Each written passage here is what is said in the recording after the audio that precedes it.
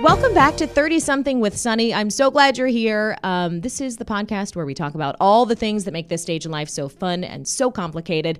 Talk a lot about motherhood, beauty, and self-care, and second chapters, changes people have made, little pivots in life that gave them new meaning or new purpose. So I am really excited about today's episode because, in fact, the person I'm interviewing combines all of those three things. Lauren Smith Brody is the author of the book, The Fifth Trimester, The Working Mom's Guide to Style, Sanity, and Success After Baby. It is such a good book that is chock full of very practical tips that any woman who's headed back to the workplace after having kids can actually use. So a lot of the books that we read about being a working mom can seem sort of vague. They have really great ideas and they're really great conversations that they start. But at the end of the day, you got to go back and talk to your boss about getting an extra 20 minutes to pump. Lauren has the actual dialogue you can say to your boss, or she has the type of under eye concealer that you can use to make your dark circles go away. The fifth trimester is full of great information that moms can take as they go back into the workplace. So this interview, guys, it spans so much. We not only talk about the advice she has for moms as they mentally and physically prepare to go back to the office, but we also talk about the changes that are coming, changes on the horizon when it comes to how we treat the working parents in our country. As you'll hear Lauren describe, things seem a little bit behind the times in the United States where maternal leave or parental leave in general tends to be a little less generous than other countries. There has been a lot of hullabaloo made about this because there's a good reason. The more care that women are given after having children, the better they are shown to produce and work in the workplace after they return. So Lauren has taken this book, The Fifth Trimester, and not only educated women, but she's also spun it off into an entire movement. So thefifftrimester.com is now a place where women can go to get advice. If you're a company, you can go and consult with Lauren about how to build your company up to better support working moms. And she's speaking all around the country about the ideas in this book. I am thrilled that she agreed to let me interview her because I did that creepy stalkery thing I do with people that I like, and I literally just DM'd her on Instagram. I was like, hey, Lauren, I like your book. Can I interview you? And she so graciously said yes. And literally, there's not one moment of this interview that's not useful or informative. She is just an incredible resource for women. And she really helps to make clear what it is that working moms are dealing with, all the new challenges that we have. It's funny because we were having this conversation, and during the course of it, I had asked her the strangest place that she had to pump, because when you go back to work, any working mom knows that that's kind of awkward. Hi boss, where can I pump my boobs for the next 6 months or whatever? She said, you'll hear where she says her strangest place was, but it brought back to mind a very vivid memory where I was at the Philadelphia International Airport, standing in a giant bathroom stall, balancing my pump on a very dirty bathroom sink and a change of clothes on the little hook in front of me. And I was thinking to myself, God, we've got some progress to make if that's the best we have for working moms or for traveling moms even. So I just had that very vivid memory sort of flood back to me as I was interviewing her. I'm sure you guys all have your own crazy where you had to pump stories too. Anyhow, a real pleasure talking to Lauren Smith Brody. Again, in this interview, not only do we talk about practical tips for going back to work and things you might want to prepare ahead of time. We also talk about finding childcare, postpartum emotions, how to manage yourself and other people at work after you return, how to get your relationship back on track. We're not claiming to be relationship experts. I certainly have not. But Lauren has some really great and insightful information for people who are just kind of trying to reconnect with their partners after having kids, because as we know, they change everything. So I hope you enjoy the conversation. Again, the book is called The Fifth Trimester, The Working Mom's Guide to Style, Sanity, and Success After Baby. And this is Lauren Smith Brody. Before I start, can you clarify something for me? My husband and I were having this argument.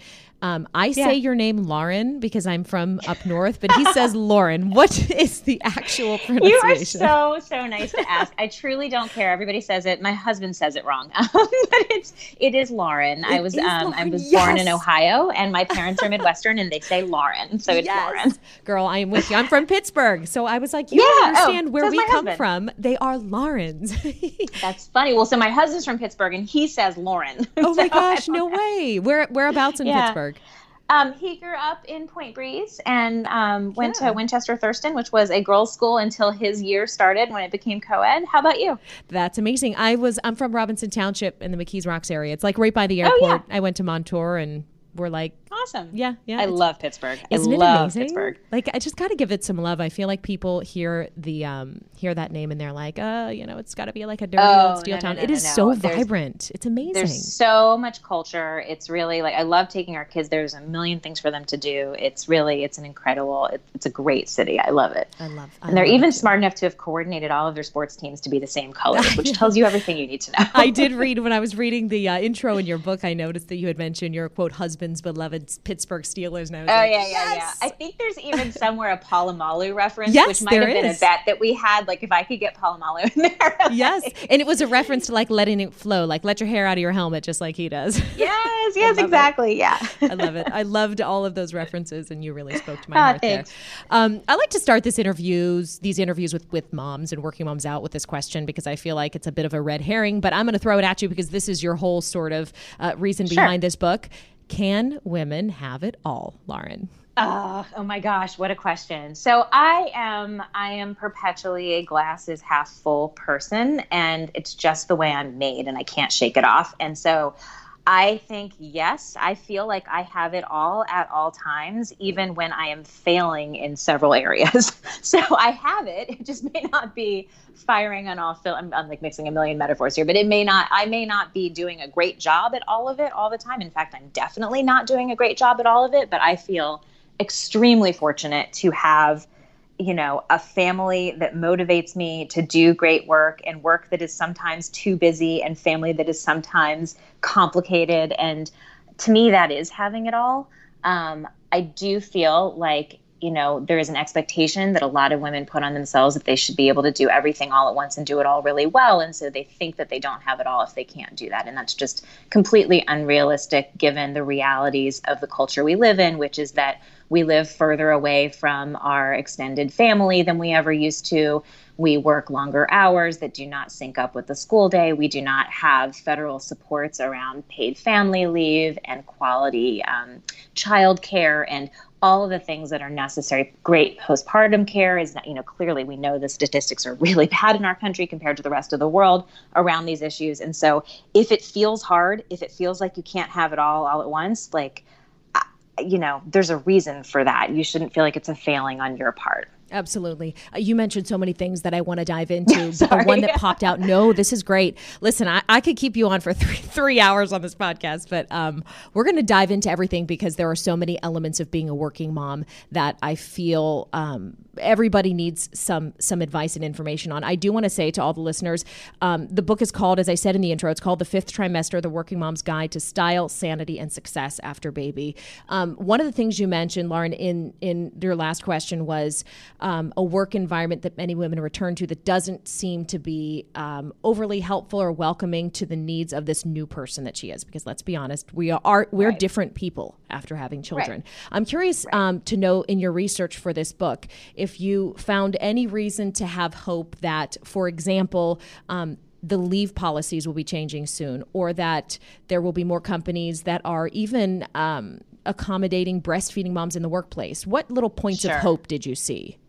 Well, it's interesting because I do think that as states adopt, stronger laws around, in cities too, around these issues, they start to normalize them. So New York State just rolled out very specific regulations around what businesses have to do for their employees, and I live in New York, for breastfeeding and for pumping breast milk at work, that include things like not just that you have to have space and time to pump, which is required at federal level by the Affordable Care Act, but also the idea that there has to be a flat surface. I mean, like, what a basic need, but you have to have a place to put your pump. There has to be a refrigerator, some place to put the milk when you're finished pumping it that's within, I don't know what the regulation is, but within a certain distance from where you do your work and where you were pumping. So these little things really help very, very quickly normalize, not just for, HR and managers and the women who are using them, but for our greater culture. Like, oh yeah, sure, I guess women do need to pump breast milk at work if they're coming back, to work before their baby is of an age where they're weaned. It's all when you handle things at a legal level, it very, very quickly normalizes them, which is why I think it's so important that this is all being talked about, on a national stage in the debates right now too. And as we look at who these candidates are on both sides of the aisle, who are all really advocating for and know that the general public wants better support around new parenthood. Why has it taken so long for even the discussion? I know the discussion has been around for quite some time, but why does it take so long to see actual action, in your opinion? I wish I had the answer to that. I mean, my what I suspect is that the United States, when you look at us compared to the rest of the world, we're actually a younger country. We're still kind of in startup mode relative to these other countries that are thousands and thousands of years old, which we are not.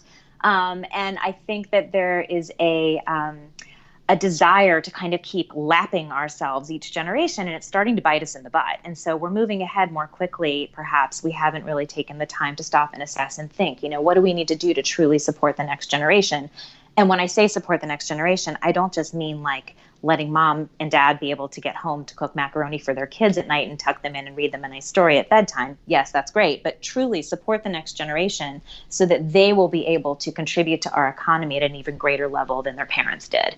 And in order to do that, it's a really sort of logical, financial argument. They need parents who are able to work and also able to be good parents and raise them to go be good workers one day too. You brought up pumping, and I have to ask, what is your craziest pumping story? Like, where is the wildest, wackiest place you've had to? Because I know every woman has had one. It's so true. It's funny. Okay, so mine was probably, I was working on a project that was, I was an executive editor at Glamour magazine. And I guess actually I was the number 3 editor when I had my first son, the deputy editor, whatever. So I was working on a project that we did every year, the Glamour Women of the Year Awards, which was held then at Carnegie Hall. And we were doing load-in for it. It was on a Sunday, and I had to pump in a dressing room at Carnegie Hall, which was, both ridiculous and probably the most glamorous place I ever pumped. That's awesome. But I asked that question of the women I interviewed in my book, and there was one woman I interviewed who this story will always stay with me. So she's a rabbi, and she had a newborn at home, and she had just come back to work, and she had to officiate in the middle of winter at a funeral. And so it was a fairly religious family, and it was a long service. And so she had to, she did the parts of the service around, the burial and the blessings and all of this. And in between, when she had a moment, she had to go to sit in her car and drape the windows, and the rabbi was pumping. And it just, in freezing cold New York City winter weather. And it's insane what we make work, really. It really is. And what struck me about her story and the place that it ended up in the book was, just about there's so many women who go back to work doing work that supports other families in their greatest times of need. You've got doctors, you've got people like clergy women, like this woman, teachers, nurses, people in healthcare, all of these people who are doing work that serves other people at a time when they're probably least able to think of their own needs, and yet they must if they want to be able to take good care of their children too. Mm-hmm. And you know what? That just sort of strikes a chord in me, because I personally think that, and I don't want to come across as like glib mother, like, oh, we're so great. Yeah. But I personally feel like there is a certain part of you that's like opened up inside after you become a mother that allows you to have a little more empathy. And hearing the story of the rabbi and, a new mom, there she is sacrificing her time and being uncomfortable in order to comfort this family in a time of need. As a mom, she's bringing a level of empathy back to her job that she probably didn't have before. Everyone says motherhood changes you. And that's really touching to hear, because I think women go back to their jobs changed for the better as moms. And that's why I think it's so frustrating that we can't be better to working moms, because they need us in our, they need that, companies absolutely. Would really benefit. And the research proves it too. I mean, yes, it's funny. Like when I started doing this work, I actually sort of hesitated to lean on that, like, argument of you're more empathetic, you're softer. It is true. And it was absolutely my experience. But a lot of people sort of bristle at the idea of promoting those, feminine qualities in the workplace. Well, like, screw that. If Sorry if I could say that on your podcast. You can drop F-bombs, sister friend. We are perfect. not on TV. But if feminine qualities in the workplace actually make us better leaders, then why on earth would we shy away from that? We need some more men to have more of those feminine qualities too. And I would argue that, men who are able to express their fatherhood in the workplace actually, reap those same benefits of being, better managers and team leaders. But there are actually other ways in which, moms come back stronger and better after baby. And I do everything I can to educate people about them, because you do feel like if you're coming back before you're emotionally and physically ready to be there, you might feel like you're coming back from a position of weakness. And yet, the truth is you come back actually much more efficient. You have probably a hard stop to the end of your day, and yet you're still getting your job done.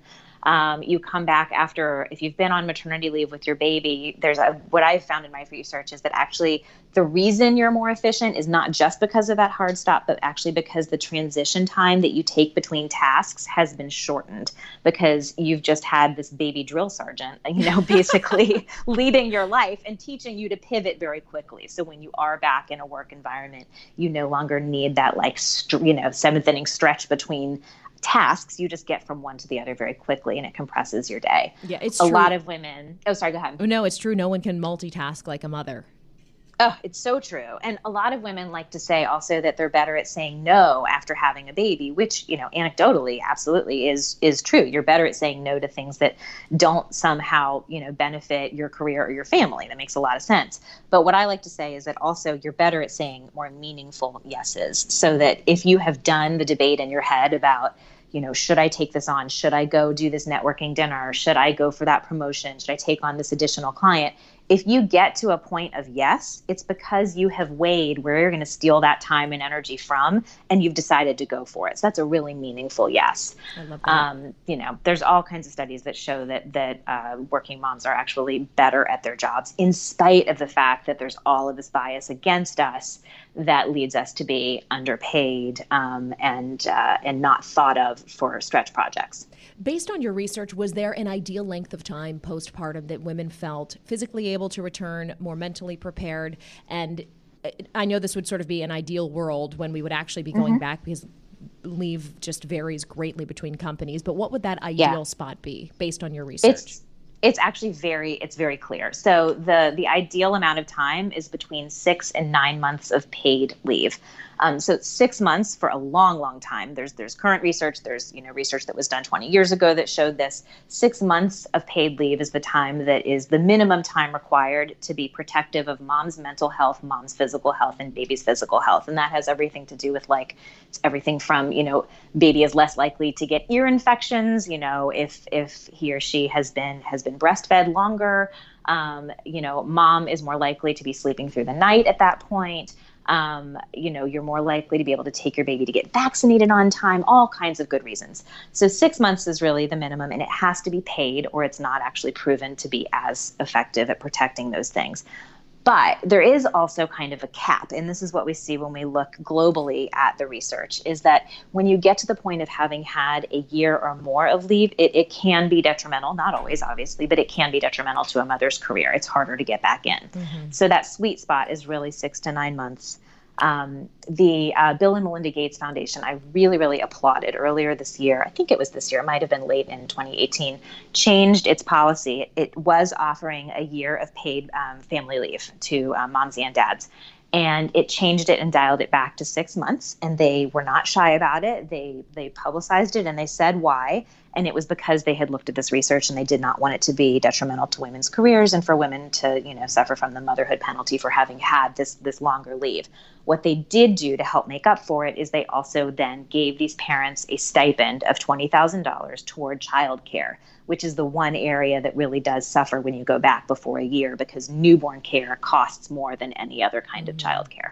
Why can't Bill and Melinda Gates employ all of us? Because honestly, that's amazing. I want them to be my additional parents. Yeah, and it really does take those thought leaders and those, titans sort of to take the first steps toward this to normalize it. But I'm curious to get your opinion as to when the rest of the country will follow suit, because they're outliers right now.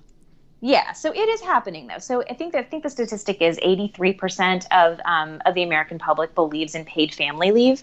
Now, as for how to pay for it, that's where it gets more complicated. But when you look at Republicans and Democrats right now, who are all contending for the 2020 presidency or election, they are all fighting for this. They all know that it's something that they have to have as a major talking point, and they have to have talked through.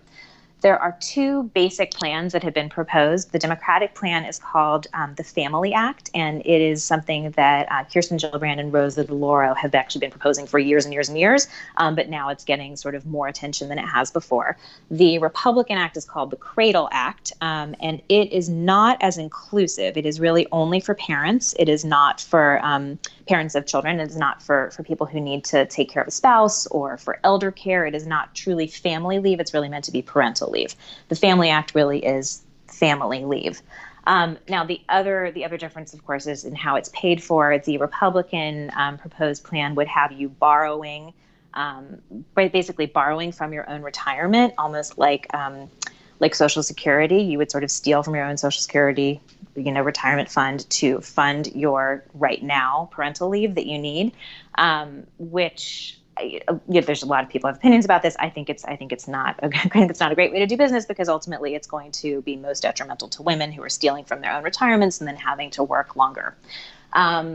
The Democratic plan is a much more sort of universal, we all pay into it plan that is essentially the same model as what we have in New York State right now, which is that all workers pay in the equivalent of essentially like $1.50 a week to provide family leave for everybody who needs it. Mm-hmm. Now, all of this, I will say, is predicated upon the idea of 12 weeks being the ideal amount of leave, which is not just in my opinion, actually, like according to the research, is a total fallacy. There's no research around the 12-week mark as being the time when parents are ready to go back to work after baby.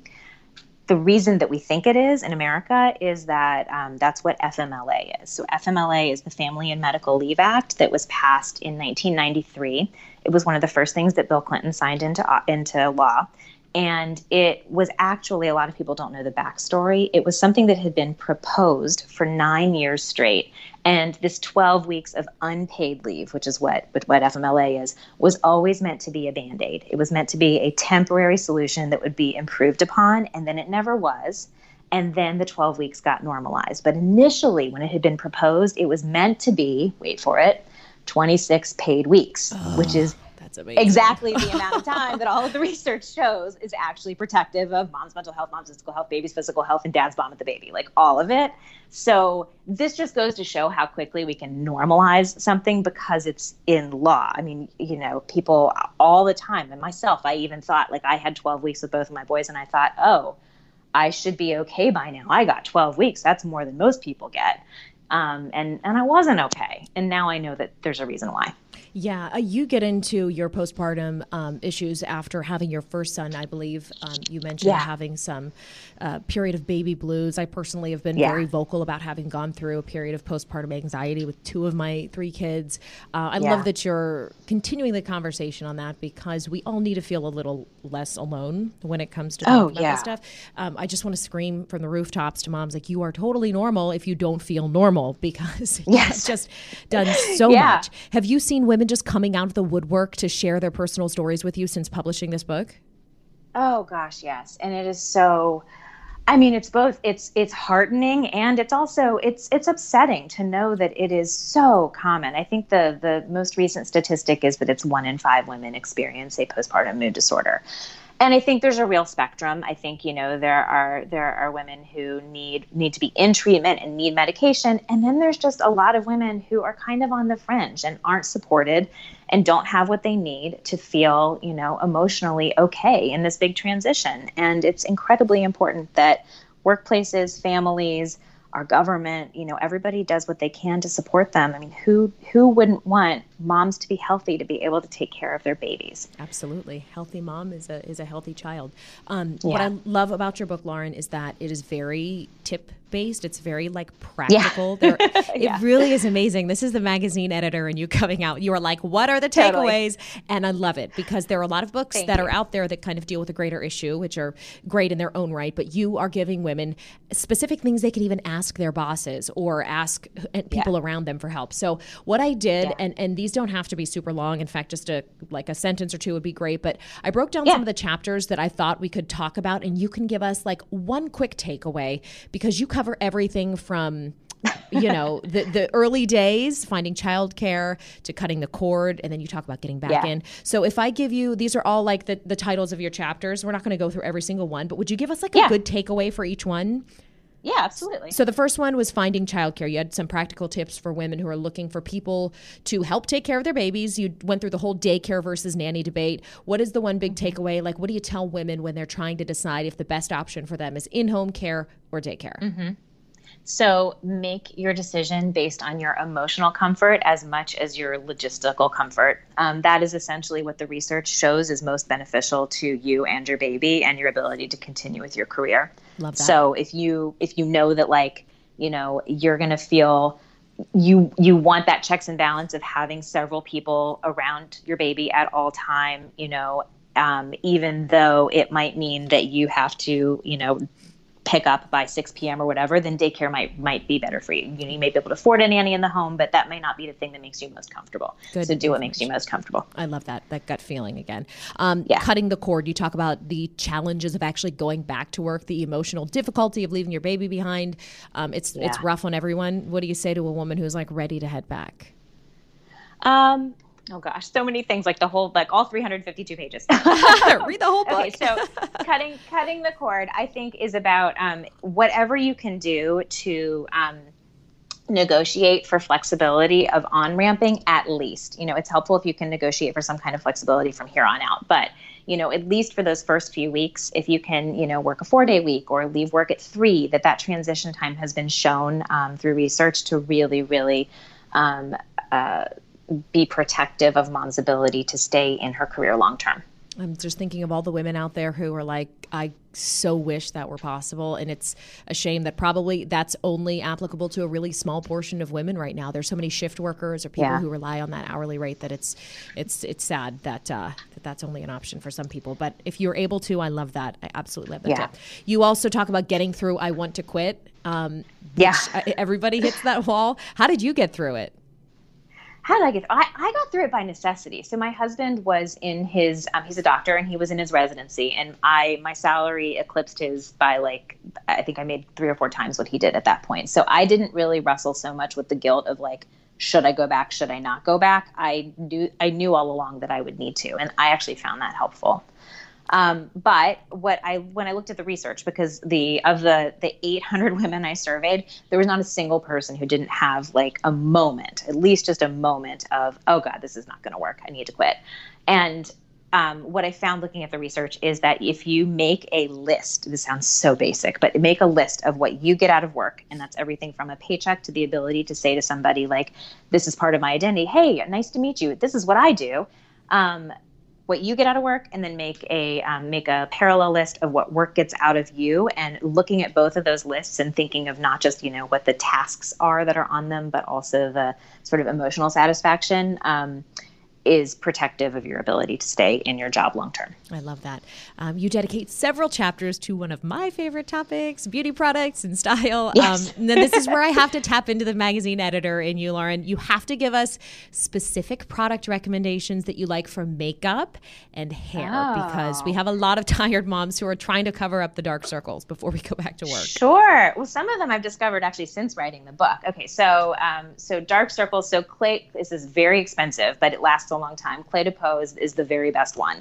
I use something less expensive that is still not cheap, but it's Laura Mercier Secret Concealer. I find it's fantastic.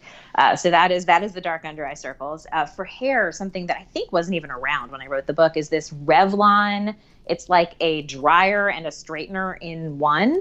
But really, my best tip for hair is to just work with the texture that you have and get a haircut and a hair routine and a wash schedule that makes your mornings as easy as possible. So that is the hair tip. In terms of clothes, the best tip I got from an expert was really to take your closet and make a little miniature section within it of just the things that fit you and that are appropriate for your job right now. And that may be 5 pieces of clothing, and that's okay. But look at those. And if you don't have a single pair of pants, well, that tells you, okay, you need to go buy a pair of pants. But don't waste time in the morning, which is going to be, obviously busier than it's ever been. Don't waste time in the morning letting your closet torture you with what fits, what doesn't fit, what's appropriate. These are clothes you probably haven't put on your body in more than a year. And it's natural that some of them might not even feel like your style anymore. So just get some basics. And then as things start to fit, or as you start, seeing things you want to add, one piece at a time, and you'll build back up to what feels like a normal closet of a normal person again. I love that. I went to TJ Maxx or Marshall's and Target for my back to work wardrobe, and I did the same thing. Yeah. And then I was getting cheaper clothing, more affordable clothing that I felt like was on trend. At least I was back up to speed with how everyone else was dressing. So I love that. And you're right.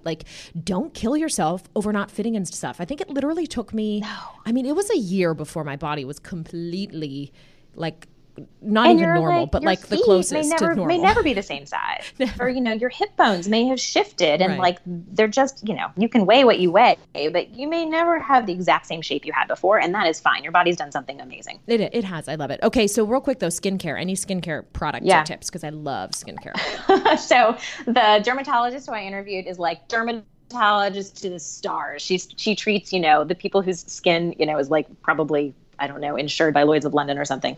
And you know what her best tip was? Oh my gosh, it's going to be something. Her best tip was moisturize and drink a lot of water. No. She basically swear to God. I thought you guys were always lying in magazines when you said that drinking water was the answer. That can't be that easy. I want to spend money. No, but so that is actually what she does for herself too. And she had skin troubles during her pregnancies, which, as you can imagine, she was at that point in her training to go into dermatology and is it's kind of a liability when you're trying to be a doctor doing this work. And yes, she has every laser and filler and tool available to her. But essentially, she says what you want skin that doesn't require a lot of makeup and doesn't require a lot of time in the morning. And the way to get that is to wash your face at the end of the day to get rid of the makeup that's on it and to drink enough water that it's really hydrated and healthy.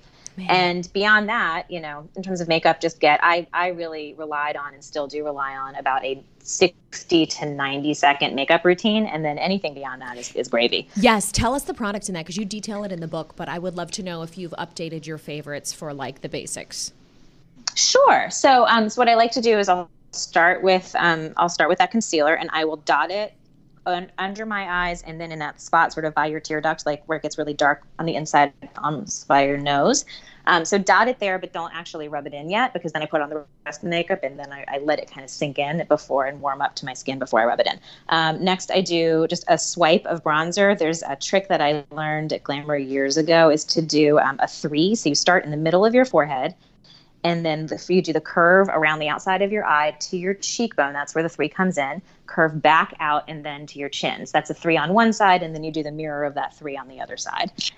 So that's really fast, just with a big brush. And anything you can use that's a multitasking kind of makeup is great. I like the NARS stick for that. I think what is my bronzer is also NARS. But it doesn't have to be expensive stuff. And then mascara. If you have time to curl your eyelashes, great. I never do, and it's fine. and then a little bit of lip gloss, and that is really I've timed it. I did it once live on TV. You can do it in 60 seconds. I promise. Oh my gosh, that's amazing.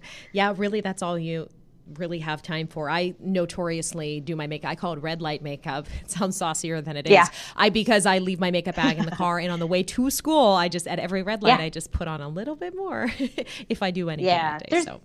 There's also this very kind of having where I was never I top edited the fashion pages, but I was never a fashion editor. I'm 5'3", I could never fit in the sample sizes. That's kind of not my thing. But the fashion editors all had this look about them that was actually almost no makeup and just like a lipstick. And it was always like a pant, a lipstick, right? Like, like a dark red lipstick was all they needed. And they would have sort of this washed out eyes and look so chic. It was kind of amazing. I like that. So just find your thing and just own it. I'm always willing to experiment with some new makeup shades, so I'm going to take that tip into consideration.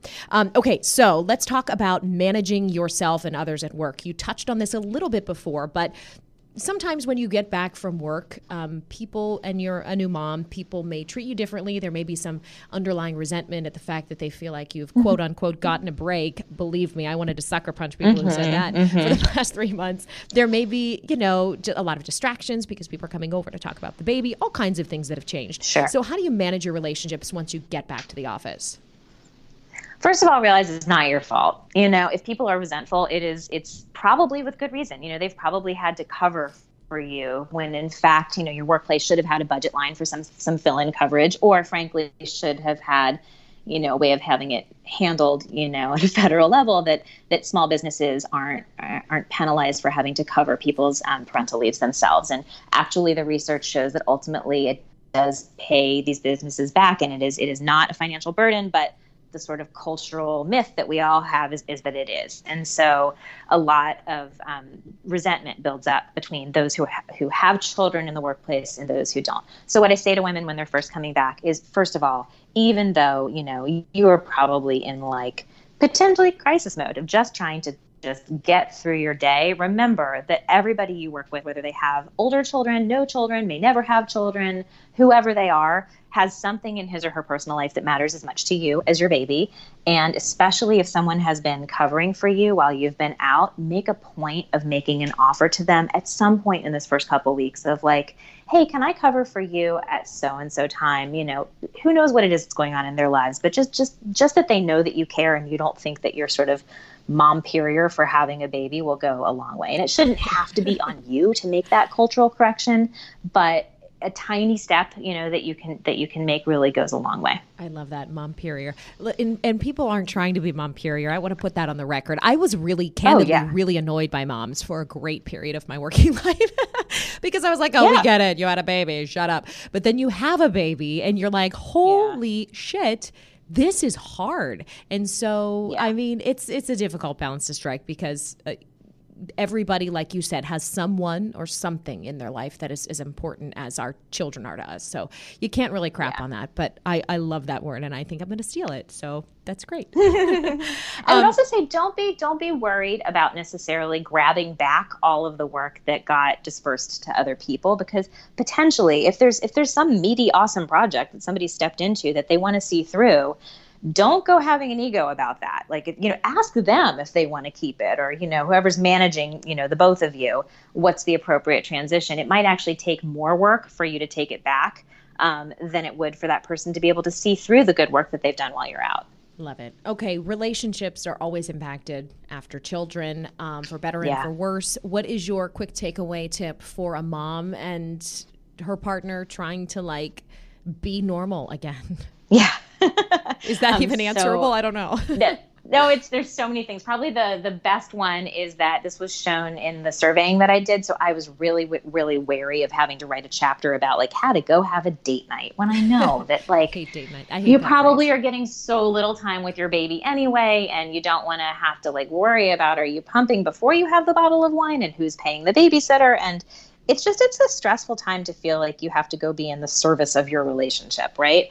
And so what I found is when I asked women about those first few months back at work. So there was a huge percentage who said they actually fought more with their partner than they ever had before. But a large, substantial subset of those women also said in a separate question that it brought them closer to their partner than they ever had before. So I decided to look at those two data points and see who are these women who are fighting more, but also getting closer to their partners, because it meant they were fighting productively and it was like they were doing something right. And I looked at the factors that they had in common, and one of them was that they had a little bit of time together with their partner alone every week, but not a substantial amount of time. So there were people who spent 5 hours or more alone without the baby with their partner. That would be a substantial date night or date afternoon or whatever. And they had pretty healthy relationships. And then there were people who spent less than 1 hour and they were struggling. But the people who spent even just 1 hour, between 1 hour and 4 hours alone with their partner per week, were successful, and they were that subset of people who were growing in that time. And so what that said to me is, you don't have to have a big date night. You can sit on the couch, and this is what they were saying they were doing, and hold hands and watch a TV show, together for an hour once a week, and that absolutely counts and is protective of your relationship. I totally agree. In fact, my favorite thing to date, and my kids are 6, 4, and 2, is in bed watching TV. Like the house is quiet, the house is clean, and kitchen's clean. I'm like, why would I go out? I've got everything I need right here. So I love to hear that. It doesn't have to be some big drawn out thing. Right. Before I let you go, I just want to hear a little bit more about you and where you are now. This book obviously has taken off. So first things first, how old are your kids and how are they doing? They're great. So Teddy is 8 and Will is 11. So they're getting to be big boys now.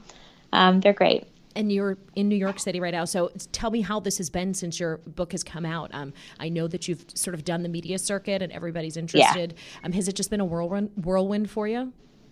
It has, but it's also been, and this was my intention all along, it's been a long game. So this is, the book publishing industry is very much built to support books that like come out and are super popular immediately and then die away and kind of you can get them used, right? No, this book has sold and sold and sold consistently because there's always new moms who need it, which is wonderful. And I'm thrilled that it's out there. It was not an immediate, like it was a bestseller on Amazon, but it wasn't like, New York Times #1 bestseller. And in the moment that didn't happen, I was like, oh man, I've failed. And now I've realized, no, this is actually impacting so many more people because now it's been out for a little bit more than 2 years.